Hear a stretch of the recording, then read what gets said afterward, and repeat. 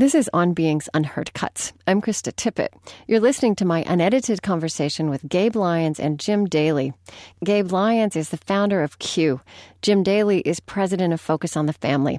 I spoke with them on September 12th, 2012, at a public event. We were at the Center for the Study of Politics and Governance at the University of Minnesota's Humphrey School of Public Affairs. Download the MP3 of that produced show at onbeing.org. Good evening. I'm Larry Jacobs. I'm a faculty here at the Humphrey School of Public Affairs, which is the public affairs school here at the University of Minnesota. I'd like to welcome all of you joining us here in the Coles Auditorium on the campus of the University of Minnesota, and all of you watching this live online or following live through our blogs. On Being is recording this discussion for possible radio broadcast, and you'll be able to watch the video again at onbeing.org. We'll be taking your questions in the Q&A session. For those of you in the house, we'll be walking by in a bit to pick up your questions if you have them. For those of you online, please go to onbeing.org/ccp and enter your question on our live blogging forum or via Twitter. Please use the hashtag ccp2012 and address it to @beingtweets. It's helpful if you include your first name and the city or town where you are from.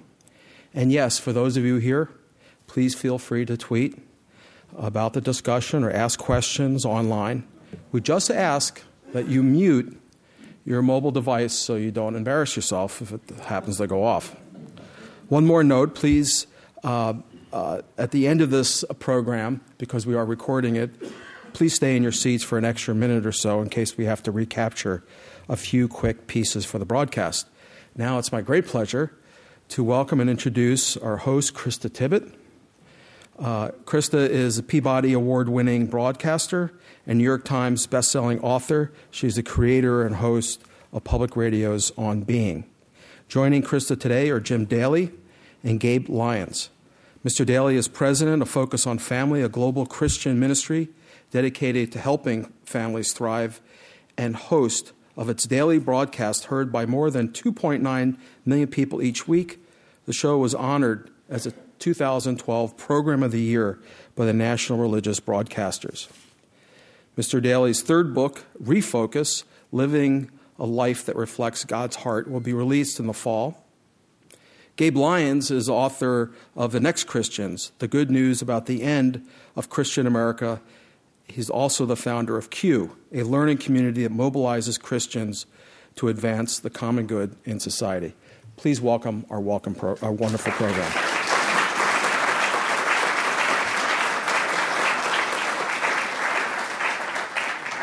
So thank you to Larry Jacobs and Kate Cimino at the Humphrey School. We pulled this together pretty quickly in August. We had a brainstorm and we had to do it, and we made it happen. So it's very exciting, and I want to welcome all of you and everybody who's watching live in warm, dry places on this rainy evening in Minnesota, and also, of course, my staff from American Public Media for pulling this together. We're going to speak up here among ourselves for about 50 minutes, and then we'll open it up for questions. I believe you will have had cards when you came in, and in about 40 minutes, I'll give you a signal that people will be picking those up, and then we'll open this up to a larger conversation at about 7:05. And I am also going to occasionally do a radio thing and identify the show for the air. So I'm just practicing at this. This is something new for me. Something else that's new for me is that I joined, I don't know how you say, I joined Twitter this week. I can hardly believe it. I can't believe I'm saying that. I started tweeting about 3 days ago. And, I've made a lot of fun of Twitter, and obviously there are a lot of superficial things you can say in 140 characters. But I'm quite impressed as well by the substance that you can find there. And when I was tweeting at Krista Tippett about this conversation and this series, I got a tweet back from someone named Todd Charles Davis, who is a disabled vet And he wrote, "I have seen the horrors of war. There are no words to describe it. To come home to hateful discourse is appalling."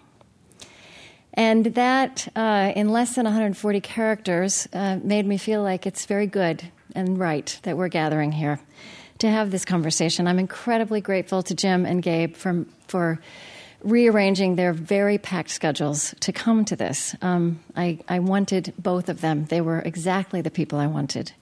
And I think that that those words from my Twitter friend, the veteran, resonate because many of us, I'm speaking for myself as well, no longer feel quite at home in our own political process, in our own political dialogue, our own discourse, at least in how we disagree, and at the same time how we know ourselves to be in need of understanding those who are different from us, to have a chance to be heard with those different others, and to engage and feel that we are in some kind of relationship, in some kind of common life.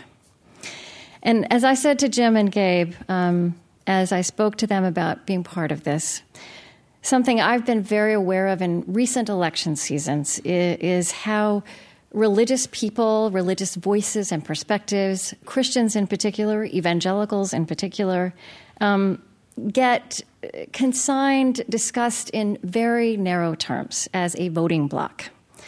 And yet what we're talking about here is a vast swath of human beings. Evangelicalism is a vast swath of human beings, a diverse swath of human beings, of Americans. And also, it's a place in American culture that has really been very dynamic and rapidly evolving in the last 30 to 40 years and in the last decade. So, very quick history lesson. About a century ago, the people we now know as evangelicals really withdrew from public life and political life. This voice reemerged in American public life in the last 30, 40 years, most vigorously represented by figures like Jerry Falwell, whose church Gabe Lyons attended in his childhood, and James Dobson, who preceded Jim Daly as the founding president of Focus on the Family. And then in the past decade, I think, behind the scenes and below the radar of sound bites and culture wars, there's been a real ongoing self-searching reassessment by emerging leaders in this world of evangelical Christianity. I think that's a story that hasn't really been told, and I think we're going to experience it tonight. Gabe Lyons founded his fascinating learning community, Q, out of his experience as part of a generation of young Christians who express themselves as disheartened by the harsh and very politicized associations that the word Christian had come to hold in many ears. And since Jim Daly has become president of what, as I was doing this research, I routinely found this referred to as a right-wing evangelical powerhouse. Yes. He's also been on a private and public journey, asking what the strategy of intense political engagement has affected. And also, I really hear you asking how to be, at one and the same time, convicted and truthful and gracious and loving, right? How to balance your words, your rhetoric, your fervor for truth with these tenets of your faith. So I want to start with you, Jim. And I have questions for each of you, and I'm happy for you to jump in and speak to each other as well. We've agreed to bail each other out. Okay. So. All right. It's a hidden pact. So, Jim, to say that your childhood was difficult is really an understatement. Both of your parents were alcoholic. They divorced when you were very young. Your mother died when you were 9. Your father when you were 12. It can't be a stretch to suggest that if someone had told you at the age of 12 or 15 that you would one day head an organization called Focus on the Family, it would have seemed a bit unimaginable. Well, walking down the hall with Don Hodel, who came in to be the temporary president of Focus on the Family, really helping Dr. Dobson in the initial transition, and he turned to me and said, we think you're the guy. I laughed. I said, there's no way. And, my childhood, I think there's a beautiful scripture that says God is close to the brokenhearted and saves those crushed in spirit. And that's what I was. I mean, I did not come from a healthy home. I came from a really dysfunctional home. And the irony, the humor of it, the Scripture talks about being made in God's image. This aspect of God, I want to hear his belly laugh, because we have a sense of humor, and I think that's God. And so when I thought about having just about every family type, I lived in just about every family type. I had a normal, dysfunctional mom and dad. And then I had a single-parent mom that really worked hard. I was born in the 60s. She worked 3 jobs at times to take care of 5 kids. Then my mom remarried a really difficult stepfather, Hank. I nicknamed him, and when I was 8, I nicknamed him Hank the Tank. He was an ex-military drill sergeant. And they were married about 1.5 years, and then my mom died of cancer, and Hank walked out the door the day of her funeral. I mean, I remember to this day him just leaving the house. And then we moved into foster care, so I had that experience. And then I moved back with my biological father, and he died within a year. And then I lived during junior high and high school with my brother, who was only 7 years older than me. I used to say, "What time do you want me to come home Friday night after the football game?" He'd say, "Well, I'll try to get home by 2 or 3 in the morning." I remember thinking, I'll try to stay out that late. But it is a very different background than Dr. Dobson. He came, born in the 30s and had a loving mother and father. But when I struggled with that, it was more like God, what I felt God saying in my heart is that represents so much more of the culture today. And when I speak about it, so many teens and college-age kids, they've lived a portion of that life. Mm-hmm. And that's where I connect, and that's what I'm enjoying, is being there to let people know you can overcome these things. Right. And to me, it seems that I read about you struggling with whether someone who didn't have that storybook, wonderful family, but I think it does equip you actually very well for the difficulties that we know families have. Well, and I think it gets to the core of one of the issues within the church, within the Christian church, and that is we try to project perfection as opposed to brokenness. Mm-hmm. And it's a fundamental flaw. I mean, the Lord came to save us. He said very specifically, "I didn't come for the healthy, I came for the broken." And guess what? I mean, in my theology, we're all broken people for all kinds of reasons. So I want to represent that. I am not perfect. I'm not a perfect husband. I'm not a perfect father. I try hard, but just ask my wife and my 2 boys. But I want to do the best I can do. And Gabe, you grew up in Virginia, and you went to Jerry Falwell's church, and you went to Liberty University. Yep. Mm-hmm. My whole experience growing up in a small town, Lynchburg, Virginia, was going to the church, going to the Christian school. I went on to Liberty University. So until I was about age 22, I had pretty sufficiently grown up in what I now would describe as a bubble of kind of evangelical Christianity. And it's not to say that was a bad bubble. I had amazing experiences, wouldn't really change anything about it. Amazing family, amazing friends, and a grandmother who to this day at 88 still prays for me every day. So I am privileged to kind of have that heritage. But it was when I was 22, graduated from college, moved to San Diego to kind of begin my career and my life, it was a really cold awakening to realize how much of a bubble I had grown up in, and how much of the rest of the world not only pretty much hated this bubble that I had grown up in and despised it, but also could care less about the things I believed, about what had really shaped who I was and how I viewed the world.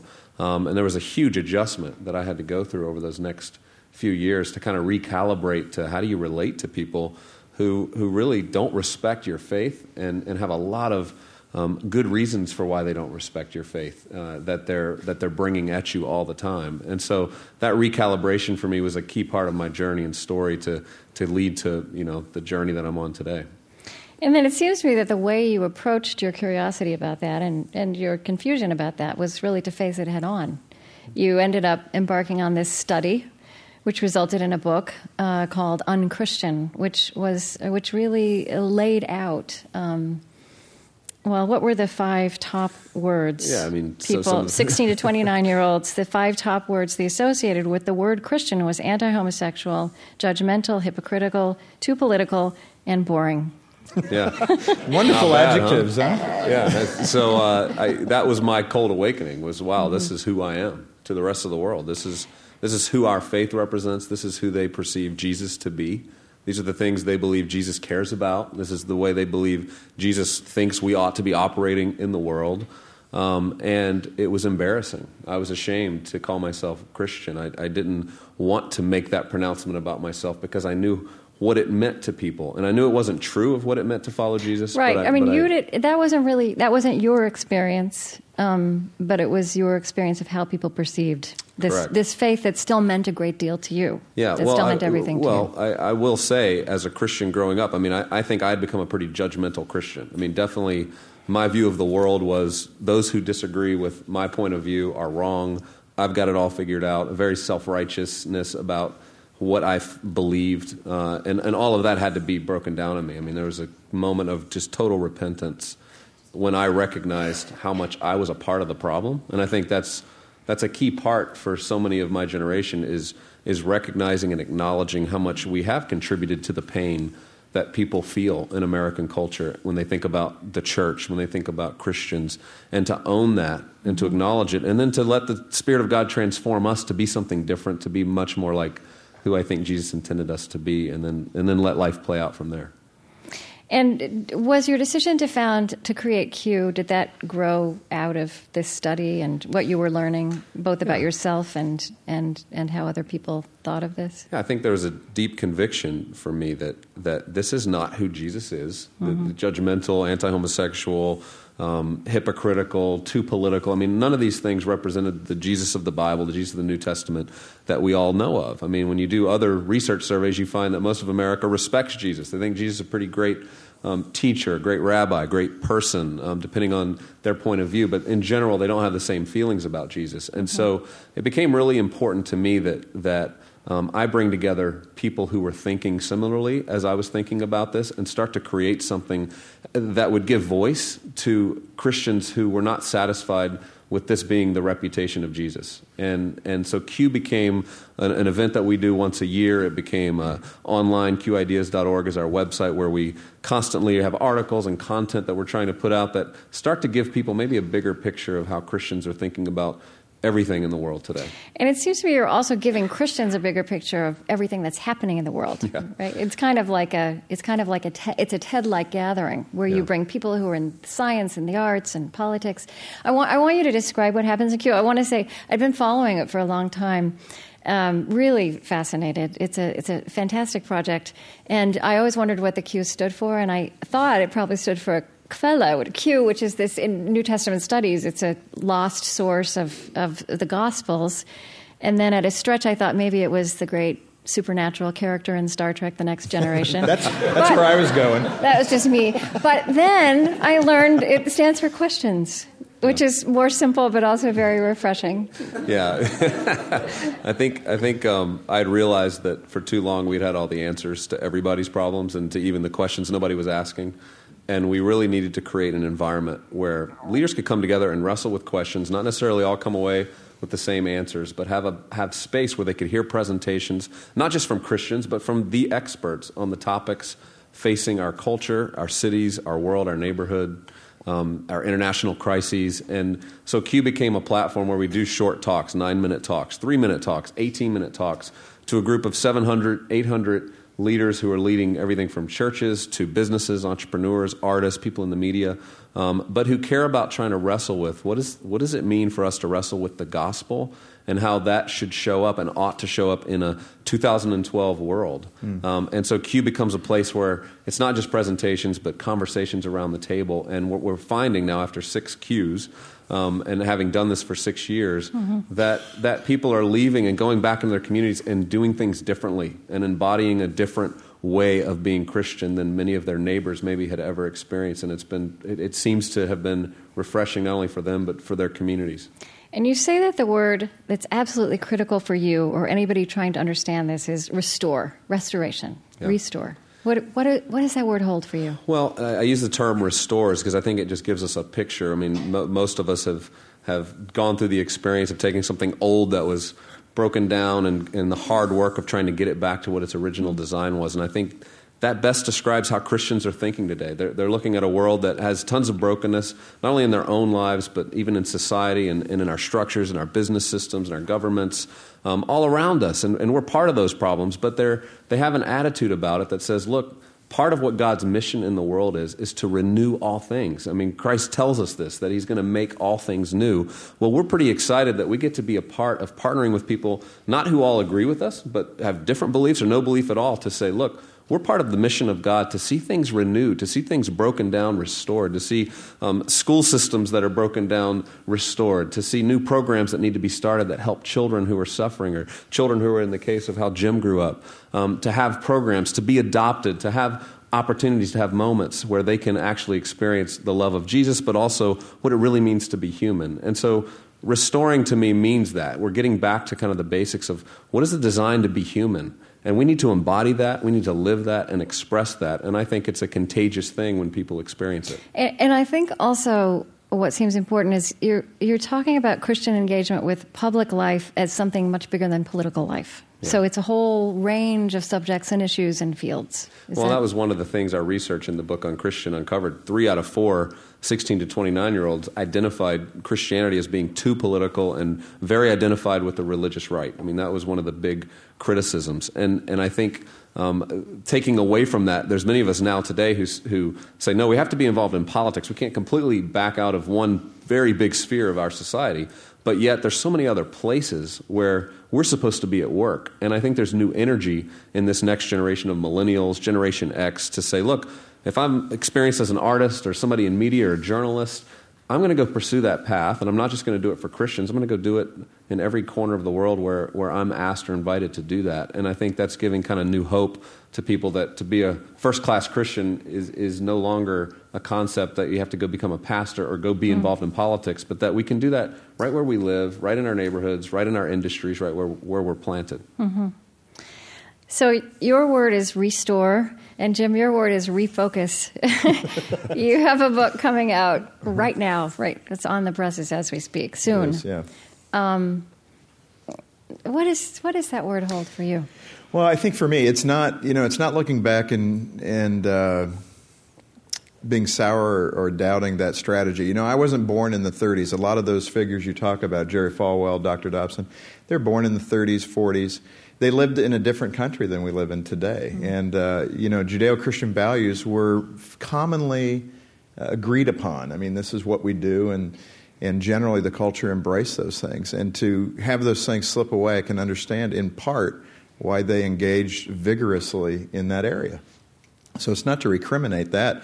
But when you look at the way forward, and we talked earlier about the soldier that tweeted you, mm-hmm. I agree. What I'm saddened by is the fact that we cannot find a way to sit down to talk.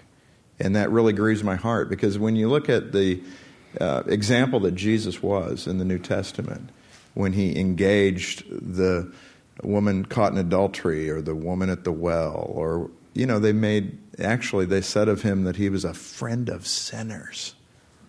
I mean, as if that were horrible. I think the church, we need to be willing to engage people, to talk with them about what we perceive to be this life and what it's about.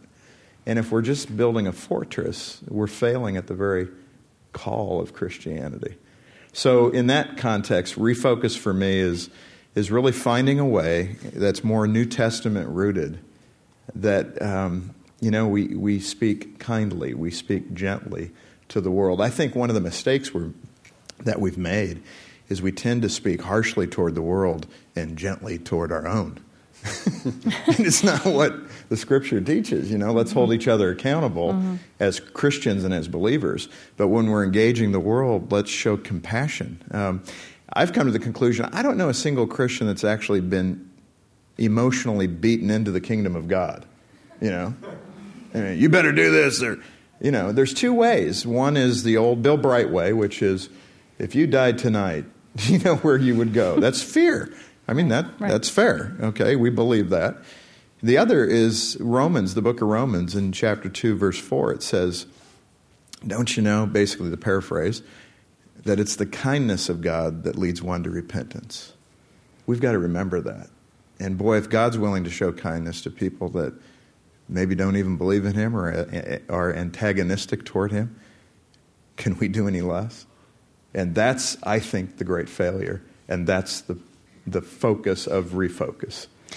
So in concrete terms, how does this affect you? What does this change? Because I don't think that the core values or the essential mission of Focus on the Family has shifted. Correct. Maybe I'm wrong about that, but or I don't know if you would say it that way. But tell me what this works in you. What difference does that make? I think the one thing that it does bring about in terms of change is just tone. Principles, we can't abandon those. I mean, as Christians, we want to follow those. We need to follow those. And those are some big issues, and we may talk about some of those tonight, whether that's marriage or life, whatever it might be. But the irony is, when I've engaged people that don't agree with me, as long as I'm sincere and respectful, we can have a discussion. I think, unfortunately, there's a lot of fear that I've seen in the hearts of Christians, and that is exactly opposite of what we as the Christian community should be communicating. There should be a confidence and a peace, even if you want to kill me. I mean, that's pretty bold, but that's the first, second, third century Christianity. And so when we talk about what is it doing in my life that way, I want to have the right tone so that I can speak to people about what I believe at the core of my heart, that God is who He is, and He's given us the owner's manual to live our life. And I want to encourage people to at least read it. I mean, at least before you fight me, just read it and see if anything resonates with you. So, I mean, what I said a minute ago is maybe not true. You have evolved things in some ways, right? I mean, for example, I see you looking at Focus on the Family has been working to overturn Roe versus Wade, has been in the forefront of that. But I see you also saying that hasn't happened, and wanting to be engaged with people on the other side of that politically to say, how do we save lives? How do we care for children? You're working on things like foster care, which is a system that you know personally. I mean, is that also growing out of, because when you say tone, that might just be the surface, but I sense that it's much deeper than that. No, I appreciate that. I think that's true. I know people that have good hearts and good intentions that don't agree with me in these areas. And I think that is a majority of people. I think that when you look at the issue of abortion in this country, more than 50% now consider it immoral, that we need to do better. And I think it would be wonderful if we could find solutions. Although there is a choice, can we choose life more often? And I'm willing to talk to people, and I've had meetings behind the scenes with people that would not agree with us on the life position. But they acknowledge that would be a good thing. Mm-hmm. And if we can find a way to allow more children to come into this world, I think everybody wins. And I'm willing to sacrifice our reputation for the sake of those kids. And I think that's worthy. There's an interesting piece in the Colorado Springs Independent. I think Colorado Springs is an interesting place, isn't it? Have you been there a few times? I haven't, but it has I have all these different associations with Colorado Springs, from yoga capital of the world to Focus on the Family, and they don't quite go together. So, I mean, this little publication had actually given you, or Focus on the Family, something called a Shame Award. So, had been very critical. You've done your research. Yes, I have. And then there's this interesting piece that comes out at some point, because you engaged, right? Did you accept the invitation to the Shame Award? Well, it was funny. Actually, Gary Schneeberger, to his credit, he's here in the audience tonight. So Gary came to me and said, I think we should. I think we should accept the award. And I said, I think you're right. And so the problem it created for them is over the years, nobody had ever shown up to accept this award. Right. So it kind of put them a little on their heels. They weren't even looking for your RSVP. Yeah. But, I've got to say, John Weiss, who is the owner of The Independent, is a classic example of what we're talking about. He's a Berkeley, Harvard guy, worked on Henry Waxman's campaign.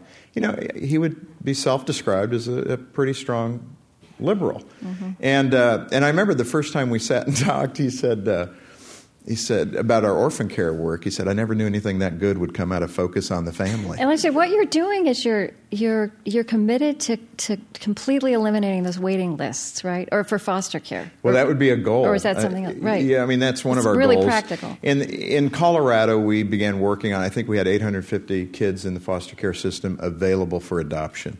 And if you know church history, that is one of the things the early church engaged. We were known for taking care of the orphan.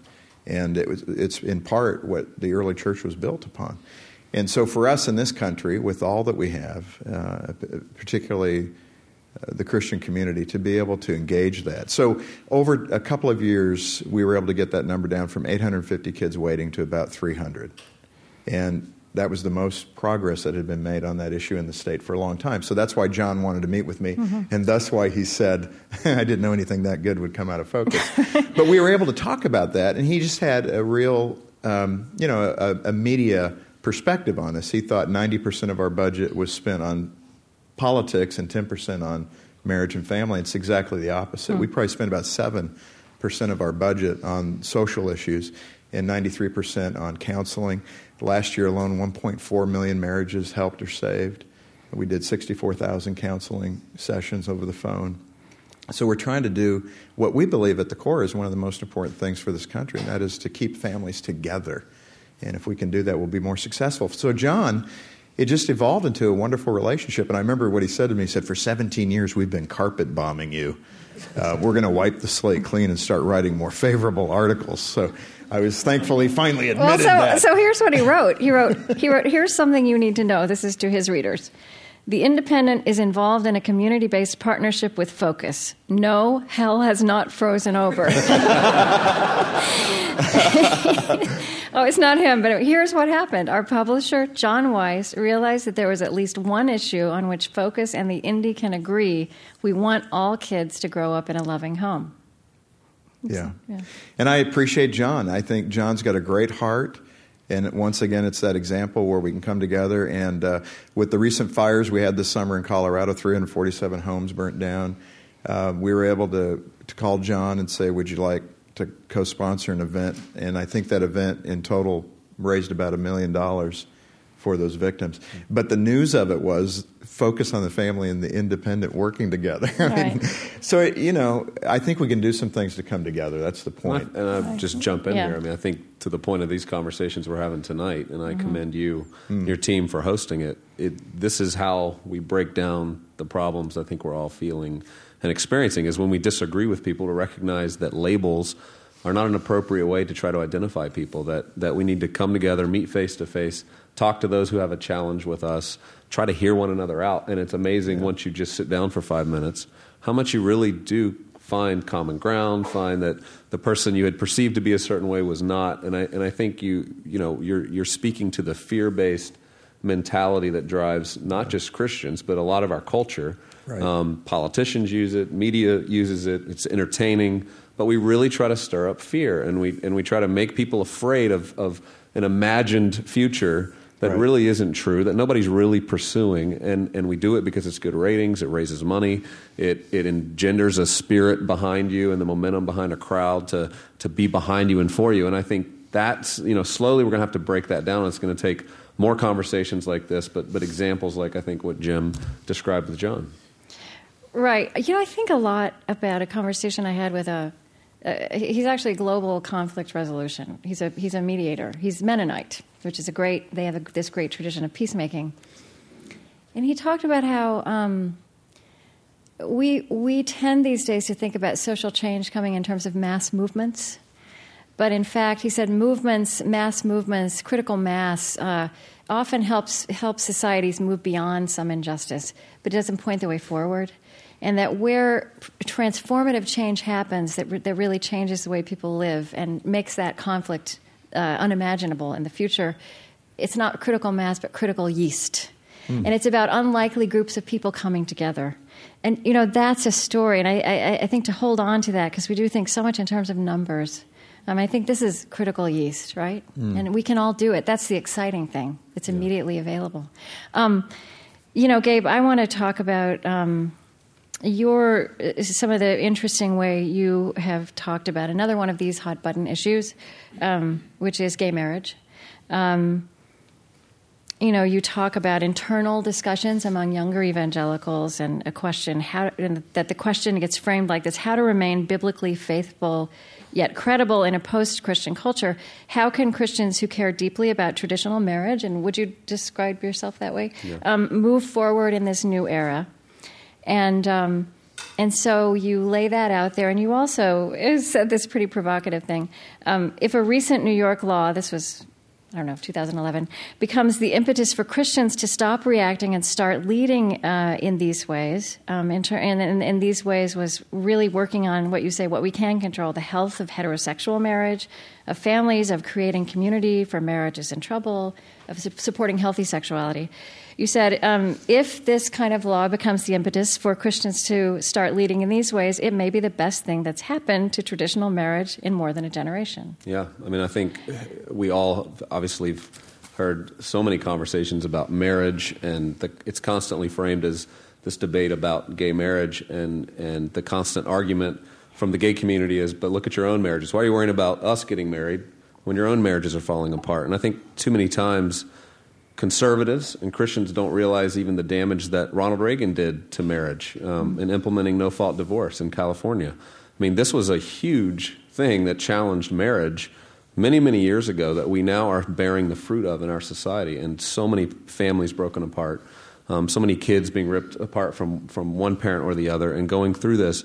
And we have to look back to our own marriages, to our own communities, to our own faith communities, and say, what are we doing about marriage amongst ourselves? I'm encouraged to think about pastors I'm talking to now who are thinking about how do we raise the level of commitment in our marriage and have more covenant marriages taking place within our communities, where it goes beyond even what the state might require, but that challenges couples to commit to not doing a no-fault divorce, to seeking 2 years' worth of counseling before they would get a divorce, and to do things where the Christian energy is propelled forward in making our own marriages healthier, requiring people that are going to be a part of a church to once a year participate in some kind of a marriage retreat.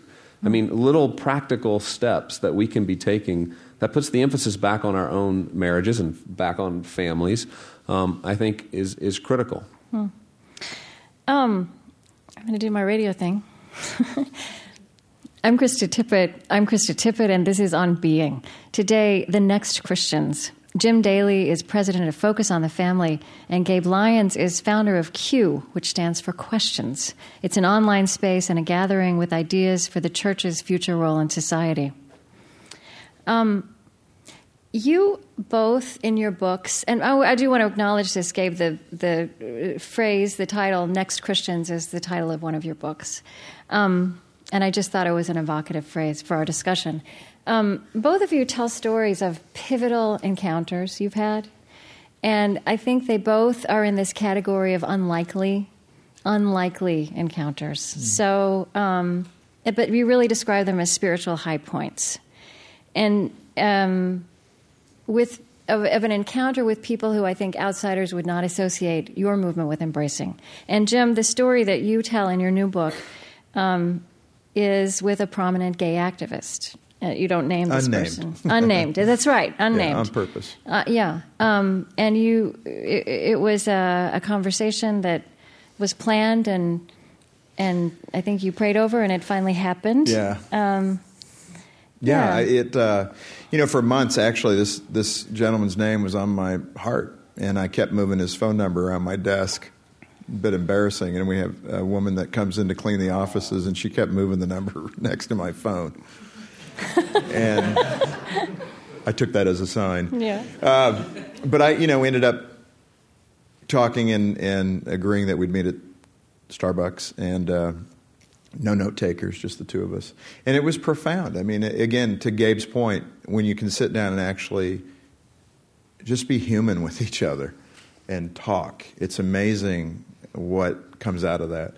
And, we talked about the differences, and there are plenty, and we all know them.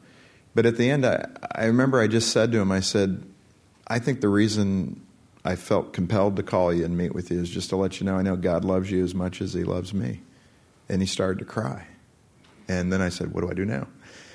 But it was human. he told me a beautiful story about being raised in a Catholic family and his dad being 85, going to Mass every day.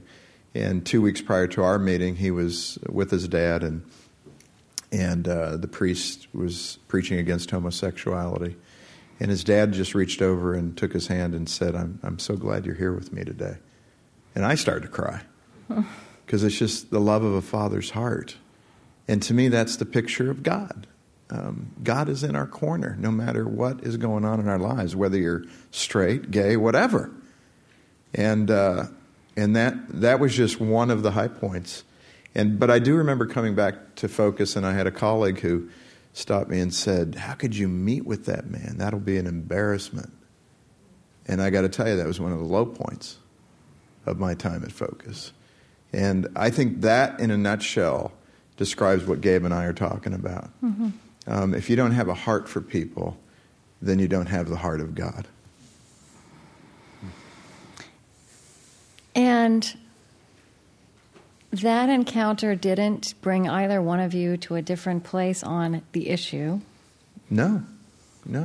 So what? It's a big issue. You want me to go further, do you? But we're so results oriented in this culture, right? Yeah. So, and I think there is a result clearly, but how do you talk about this? Yeah, I mean, it's difficult. This is probably one of the most difficult topics in the culture today, and it is hard to talk about because labels fly: bigot, homophobe, all those things. It breaks my heart in the really good book Unchristian that Gabe and David Kinnaman did all the research, to have 93% of that age group, 16 to 29, say the first word you think of when you hear the word evangelical is homophobic.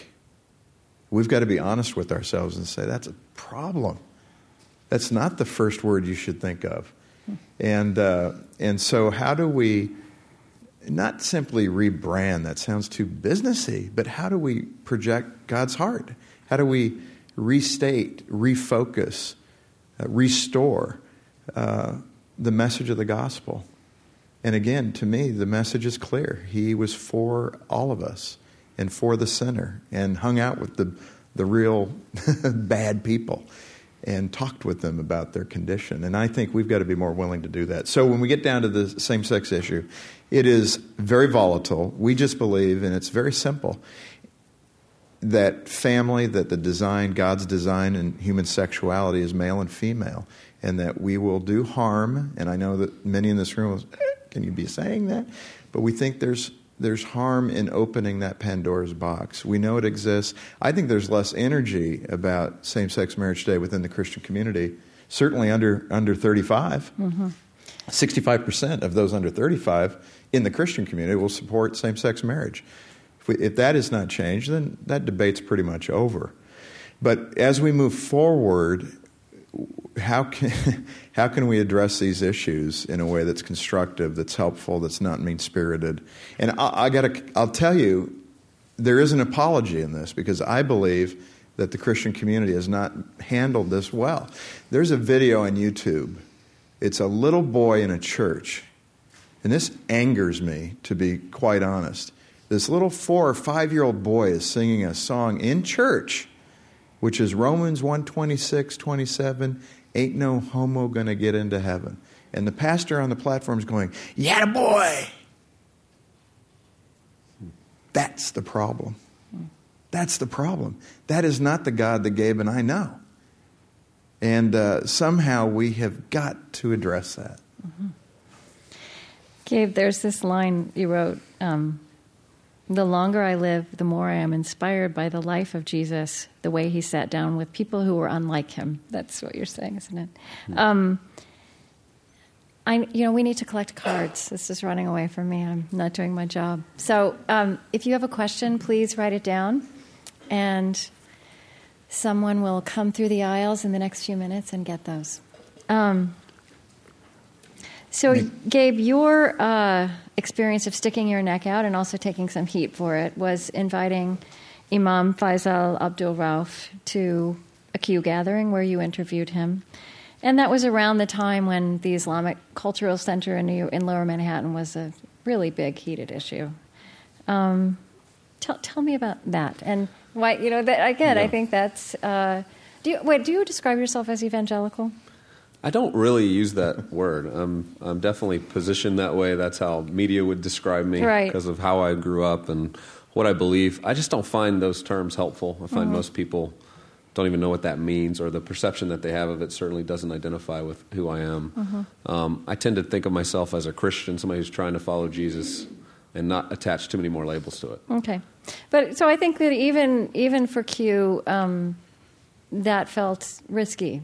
To people. Well, I think partly, the media climate was certainly heated around that moment. And what was important, again, with Q is we want to engage ideas and questions, and we want Christian leaders to understand better how to engage with our neighbors. I mean, this is the principal point of what Jesus tells us matters most next to loving him is to love our neighbor. And so it was important for me. I live in Lower Manhattan now, and to be able to have a conversation with a neighbor that people actually really hated. I mean, a lot of Americans just thought that this cultural center, as he would describe it, should not exist, and that it was something that our laws and Constitution basically should stamp out, and yet we all know and we understand religious liberty that there's really no case for that legally. And so I wanted to have a conversation with a Muslim to say, let's hear your views. I want you to sit in front of 700 Christian leaders, and I want to dialogue, and I want to better understand what you not just were proposing for this cultural center, but more your views on this relationship between Muslims and Christians, because over 2,000 years it's been pretty bad. And as we look forward in our culture today, it's likely headed towards a really bad place. And you started that presentation by giving people a history of the Crusades and colonialism and how even missionaries became caught up in political agendas. I mean, you really provided this large context for the Christian-Muslim relationship. Yeah, and because it's important. I mean, in this century, I think it's going to be critical that Islam go through the westernization of its faith in much the same way other faiths have had to go through that.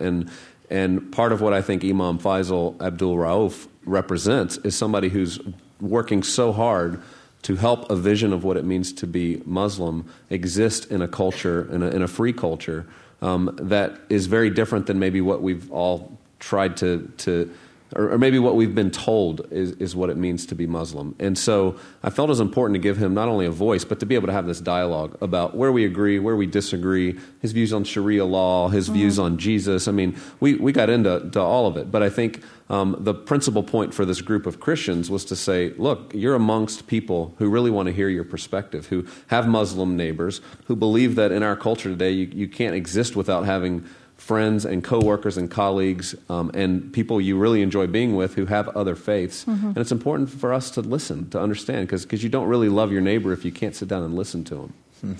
And tell me what was so meaningful for you about that experience. Well, for me, it was a friendship beginning. I mean, personally for me, I mean, I literally was with him yesterday on September 11th, and we were continuing our ongoing conversation about finding common ground and finding ways where, as he would put it, moderate voices within Islam are not heard. They're drowned out by extremists, and it's not just in the Islamic world, it's in the Christian world, that the extremists get the airtime, and they're the ones that will fight harder for their position, whereas the moderates have a really hard time getting airtime. And so, for me, it was meaningful to begin a friendship with a leader who, although we'll disagree on theological positions and what we really believe to be true about the world and about God, we actually can find common ground and ways to work together and demonstrate that together. And so part of our relationship, he's introducing me to younger Muslims in New York that I can get to know, where our friendships can start to flourish in a city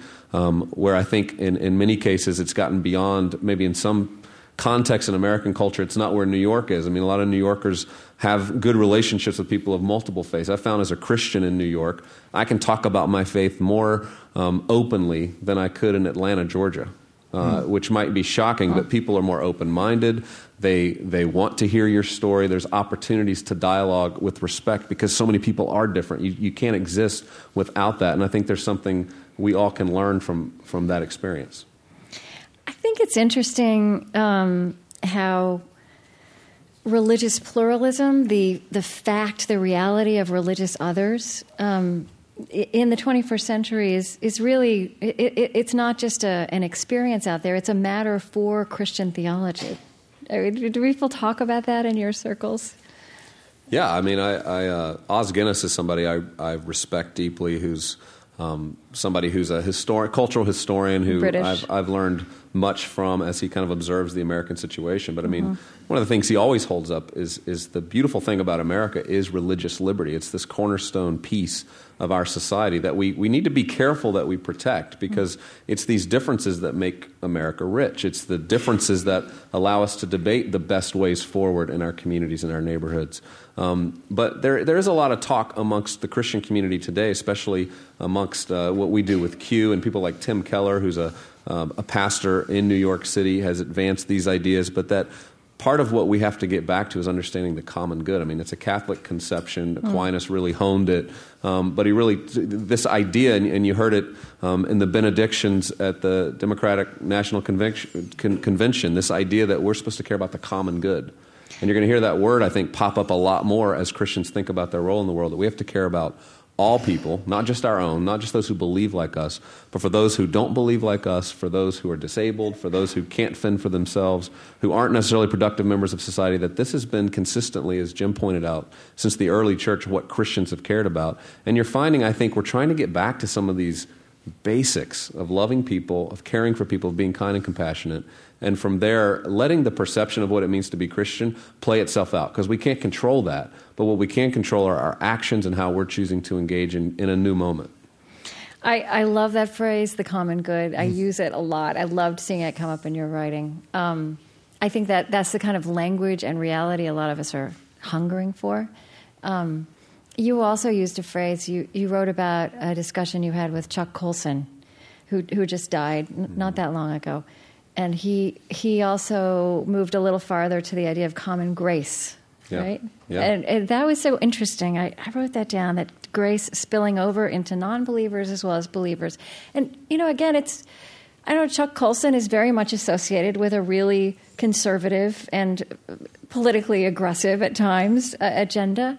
But people don't hear about that kind of language and sensibility in someone like him. I was impacted when I read his book, How Now Shall We Live. It changed my life back in 1999 because I started to understand some concepts, again, in the bubble I'd grown up in I'd never heard. And one of those was common grace, this sense that God's at work in the world and that he's at work for people who don't believe in him. He's at work. He's holding back the evil that would otherwise overwhelm his creation.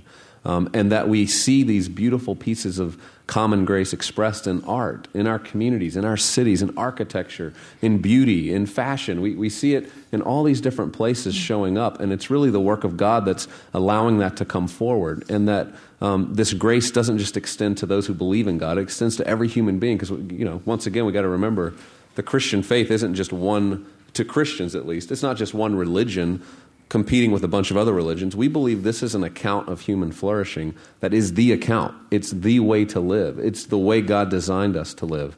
And I think that then starts to play out as we look at the world, as we look at art, as we look at theater, as we look at media, every single corner of this world. And the reality of religious otherness, which is kind of mysterious in that picture. Yeah, it is. Jim, you said somewhere, policy is important, but Jesus is more important. Yeah, that's the Washington Post. Yeah, right. It was the Washington Post. I think you were in a little trouble there. Probably.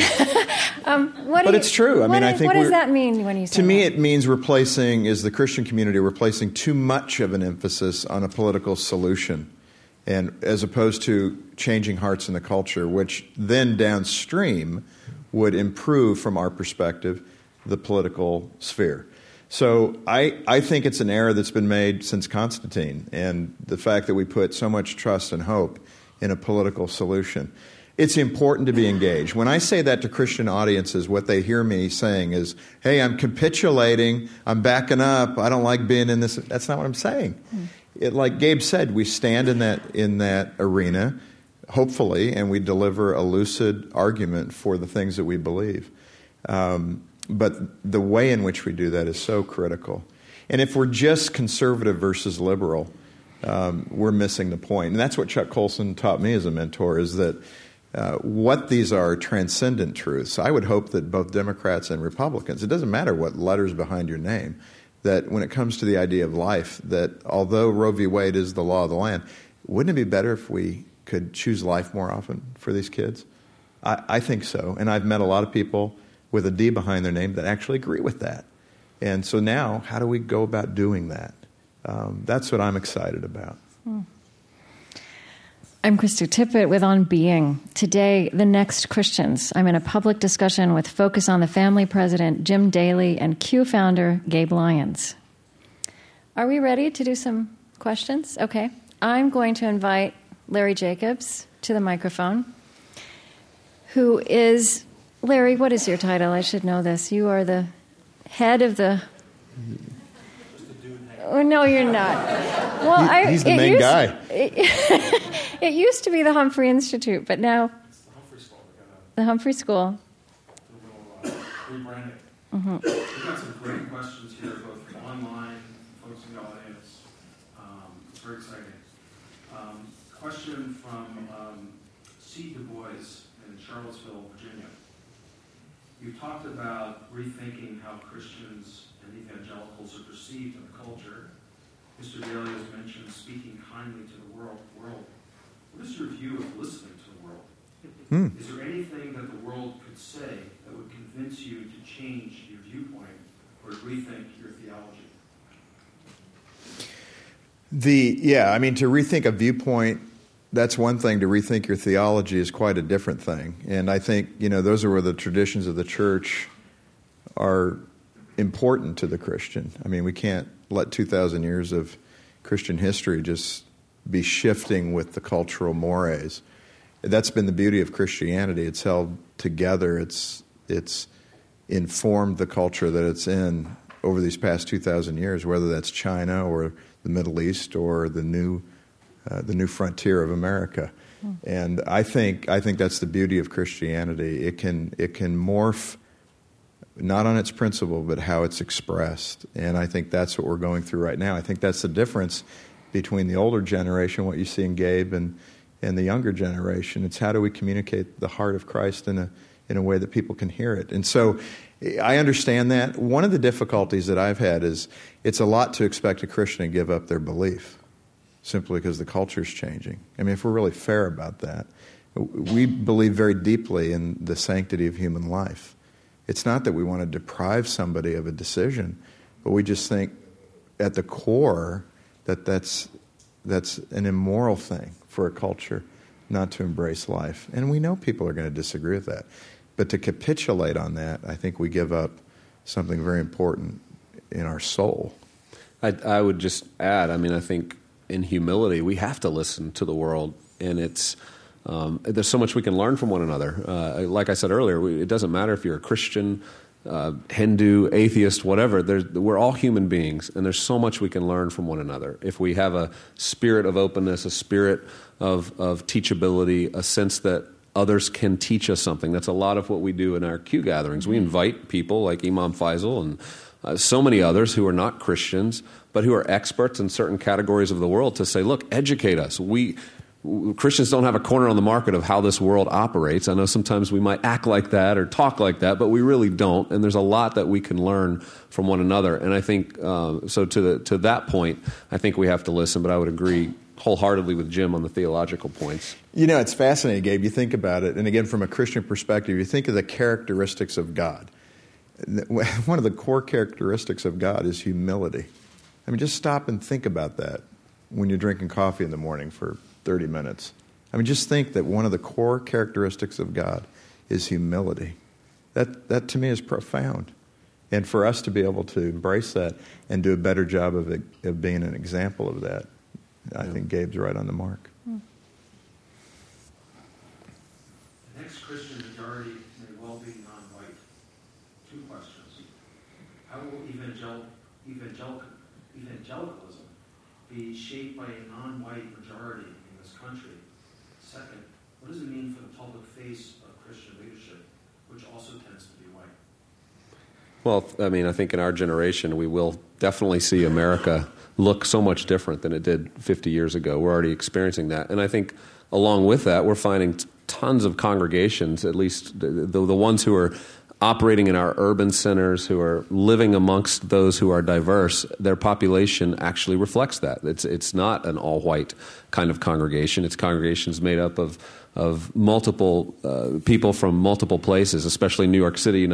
As a city, the churches really do reflect the way the city looks. And I think I'm finding that in Denver, I'm finding it in LA, we're finding that all over the place. And also churches actually having dedicated ministries to those who speak different languages. I think that's going to be part of this. In terms of how it changes the face of Christianity, I don't know. I can't predict the future. I know there's leaders like Sammy Rodriguez, who's doing a great job developing coalitions and helping Say leaders. more about him. Yeah, Sammy Rodriguez. He leads a Hispanic movement that's really bringing voice to the needs of evangelicals. It's about 30,000 Latino churches. Yeah, and it's a big movement. He prayed, I think, one evening at the Republican National Convention. But he's a young leader who cares about the interests, who's weighing in on the issues of immigration and how the church should respond. And I think we're going to see more and more of that from multiple communities. But I think in general, there's a real openness and an understanding that, look, evangelicalism, again, or Christianity isn't this white thing. It shouldn't be a white thing.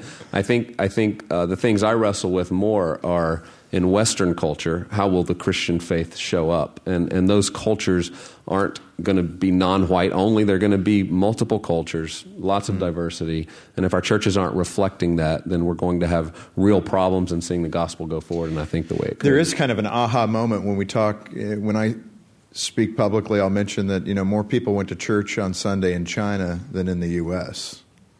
What? America's not number one in church attendance? Answer's no. And so I think, again, younger Christian leadership in the U.S., we realize that. It's exciting to me. I'm thankful that we have a growing Hispanic culture because basically they're for the family. And there's a lot of parallel that we find working with Sammy Rodriguez and others. There are some political issues. We just need to resolve those on immigration and some other things. And I'm hopeful that we can do that because I think it's a wonderful culture. And it's for the most part, it's family-centric, God-fearing, and I mean, that's wonderful. And Jim, I think it would be important to point out here that this is a place you've stuck your neck out on the issue of immigration.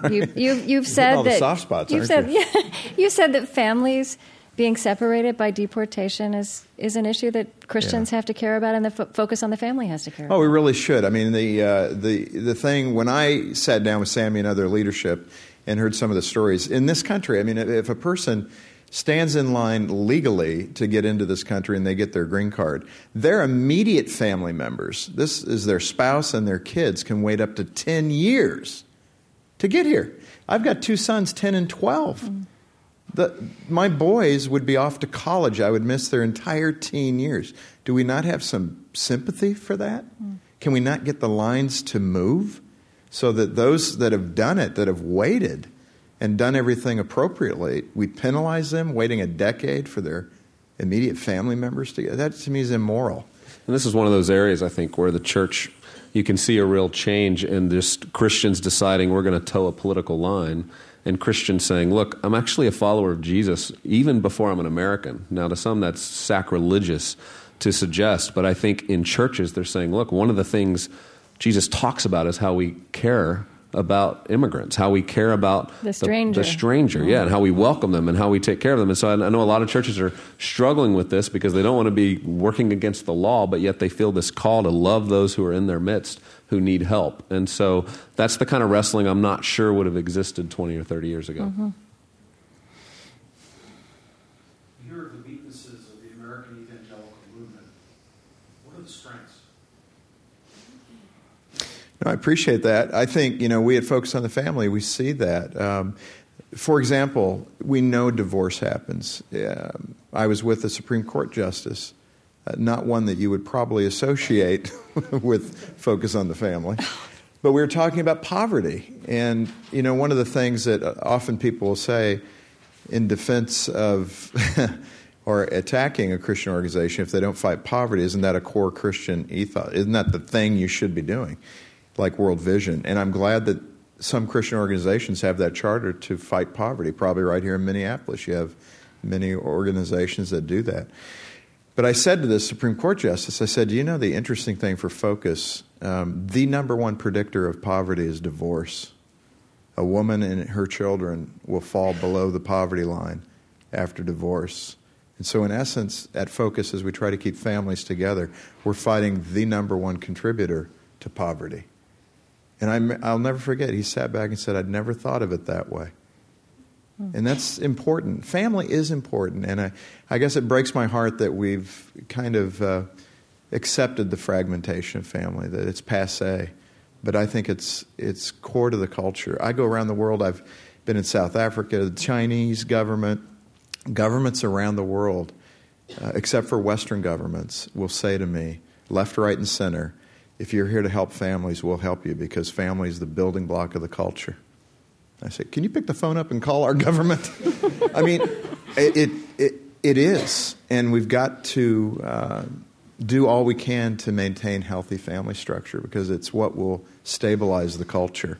And social science is right there in agreement with that. So that's where you find common grace, common ground, where you can work together to that end. Yeah, other positives, I mean, I would just say, and add to that, compassion, clearly, which aligns with that, but especially the next generation, a real sense of volunteerism, desire to not just talk about faith, but to roll up their sleeves and go to work on it in their communities.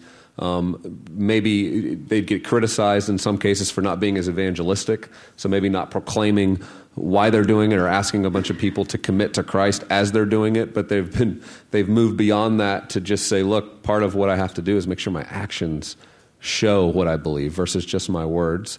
I would say, Christians, are some of the most generous people in terms of giving when our country's in calamity and crisis. Local churches are some of the biggest supporters when we find tornado victims.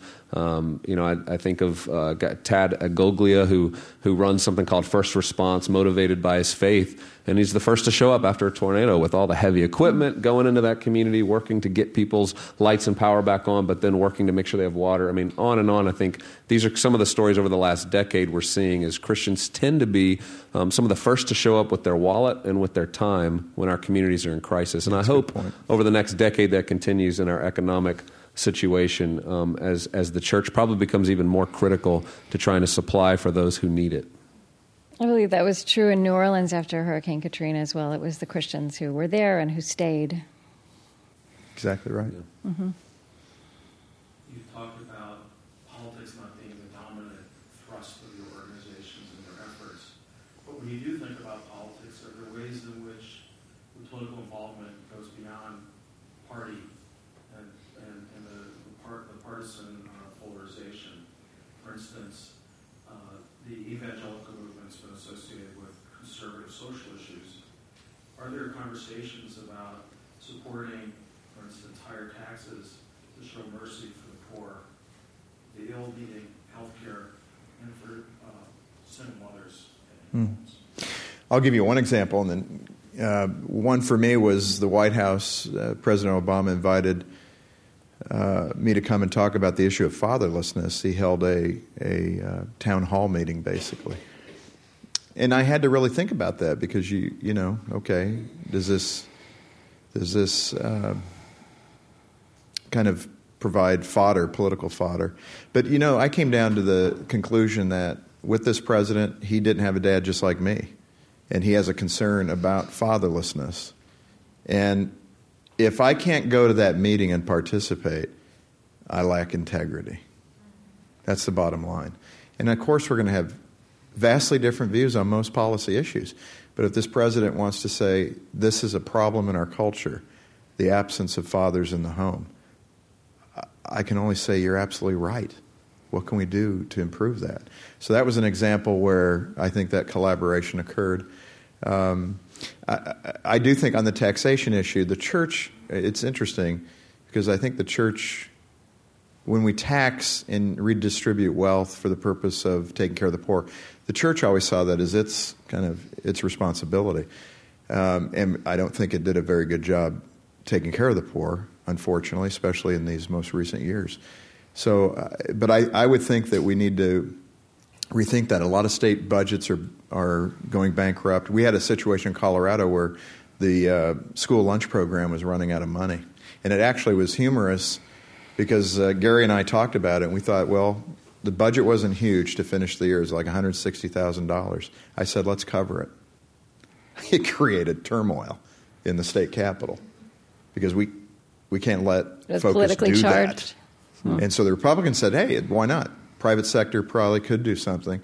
And the Democrats in the State House said, no, we don't want religious or nonprofit organizations doing that, which is unfortunate because like orphan and foster care 80 years ago was taken care of by the church with all its mess. I get that. But the state took that over about 80 years ago, and guess what? There's a lot of mess.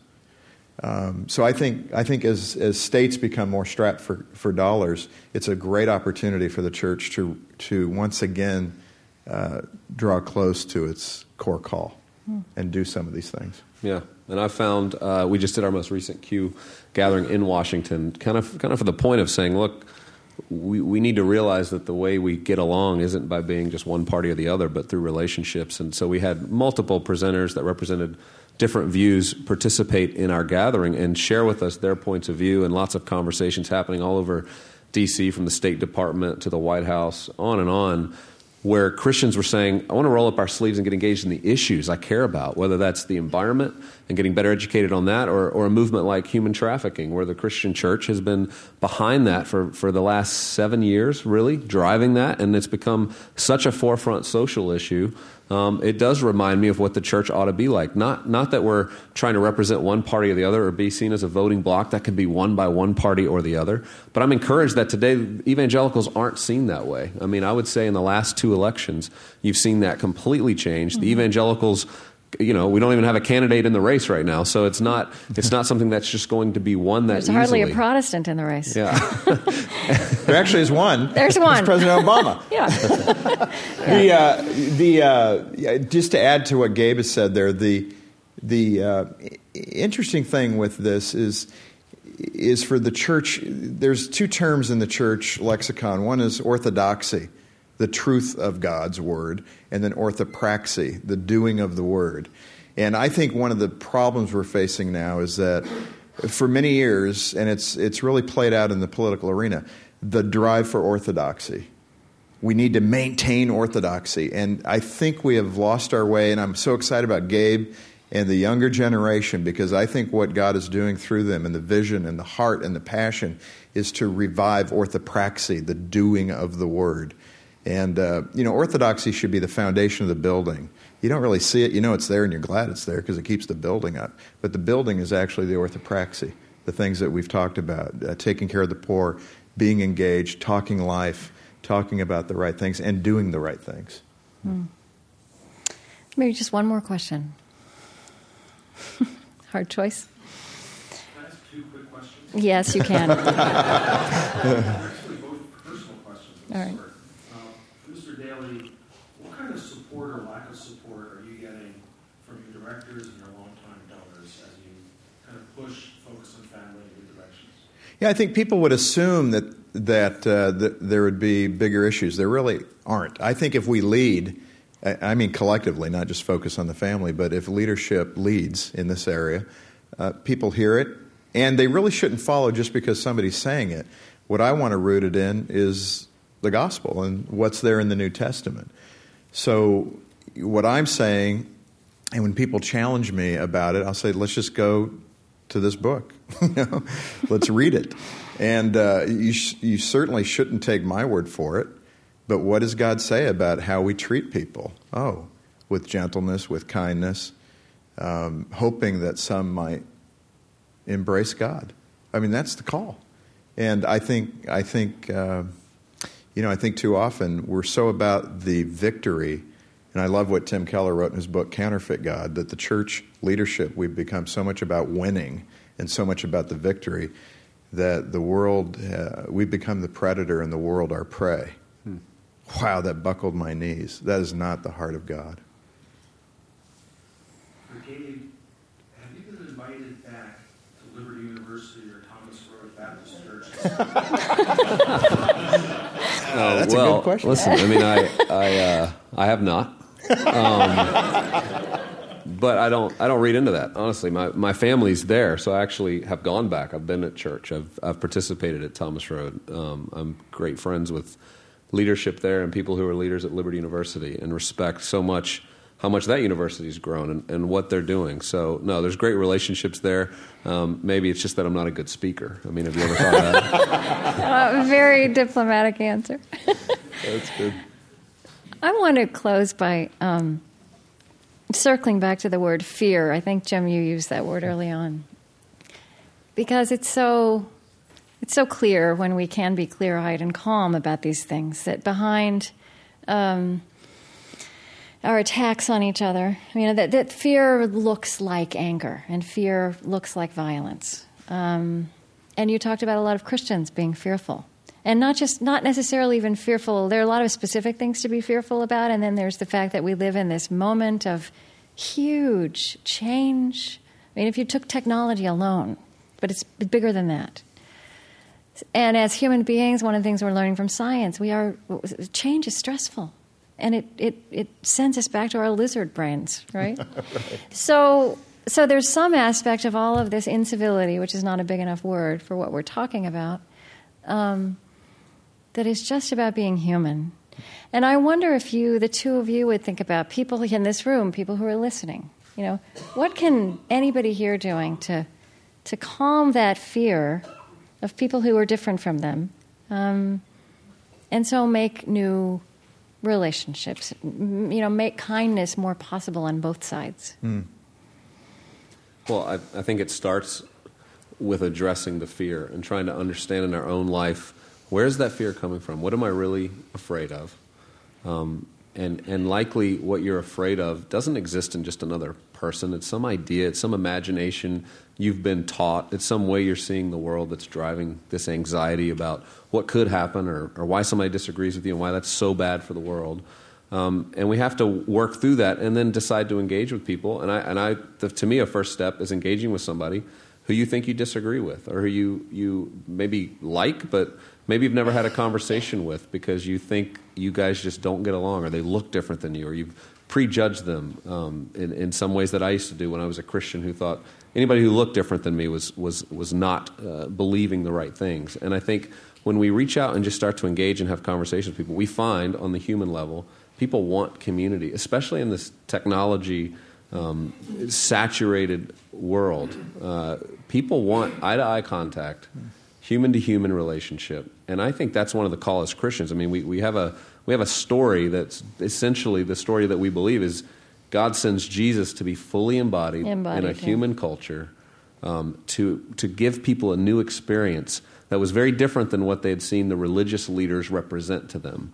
And Jesus has to come fully embodied to do that. And that our call today, one of the most countercultural things we can do, but refreshing things we can do, is to be fully present, fully embodied with other human beings and listen to them, look them in the eyes, ask them how they're doing, have these conversations not with just strangers, but with your parents, with your children, with your spouse.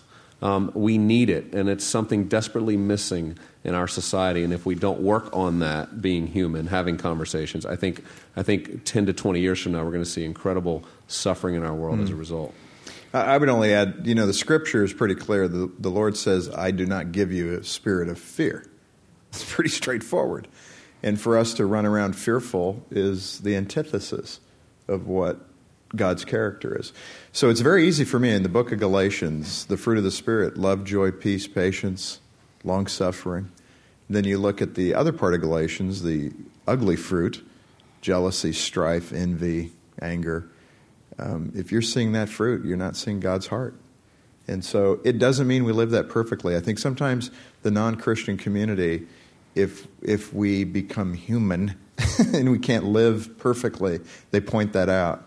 So you're a hypocrite. Well, no, we're not Jesus. You can't live it perfectly every day. And my point there is simply to say that that's common grace. We are striving to do these things, to live by the Spirit of God. Sometimes we fall short, and we need to be accountable to each other in that context. But I'd rather live with the fruit of the Spirit than with the bad fruit. I didn't set this up as a it's not like the two of you are on opposing sides of something, but you represent nuance and diversity within a large sector. So I wonder if you could just say a little bit in closing about what you've learned from each other. Well, Gabe.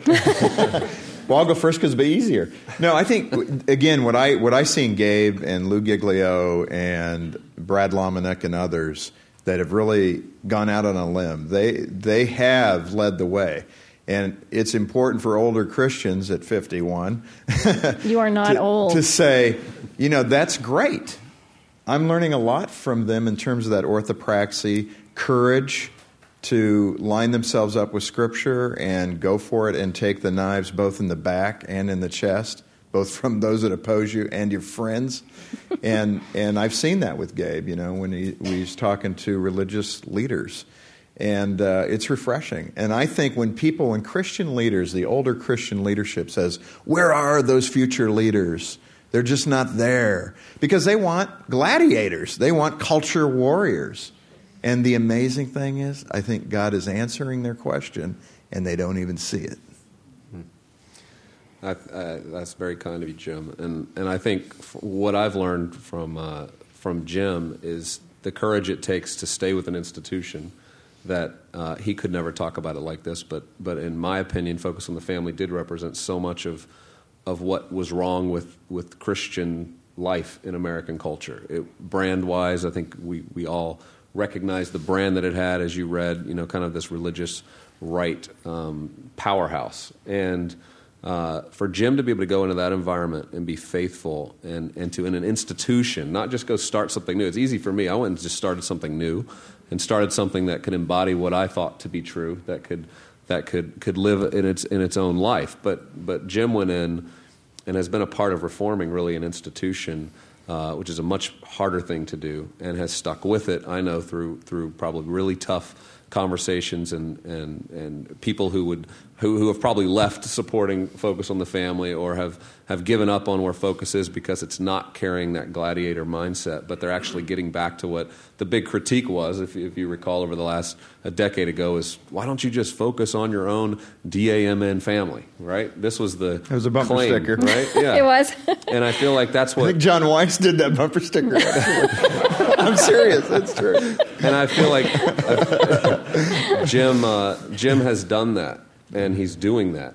And it's giving Focus on the Family in many ways a new life and a new generation that's moved beyond its founder, which is a very difficult thing for any organization to do, and he's doing that. So it gives me great hope that institutions can continue to grow, continue to transform with the times, with the moment, and we need Focus on the Family. I know in my own family, my kids listen to Adventures in Odyssey, this resource that Focus on the Family has put out for years, helping children understand character qualities and values. I mean, these are the kind of things that families need, and they might not want to admit it, but anybody who's a parent and has kids and they're trying to figure this out knows they need these kind of resources. So it's a big gift, not just to the body of Christ and to the church, but I think to our culture at large.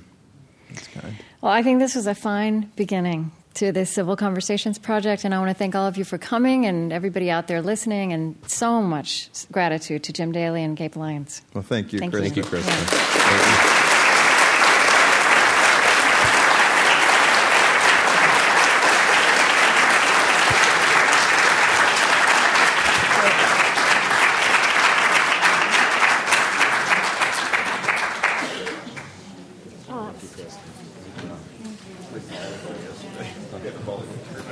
Yeah. Thank you. Nice. That's the other 51 aspects. That was really fun. Thanks for the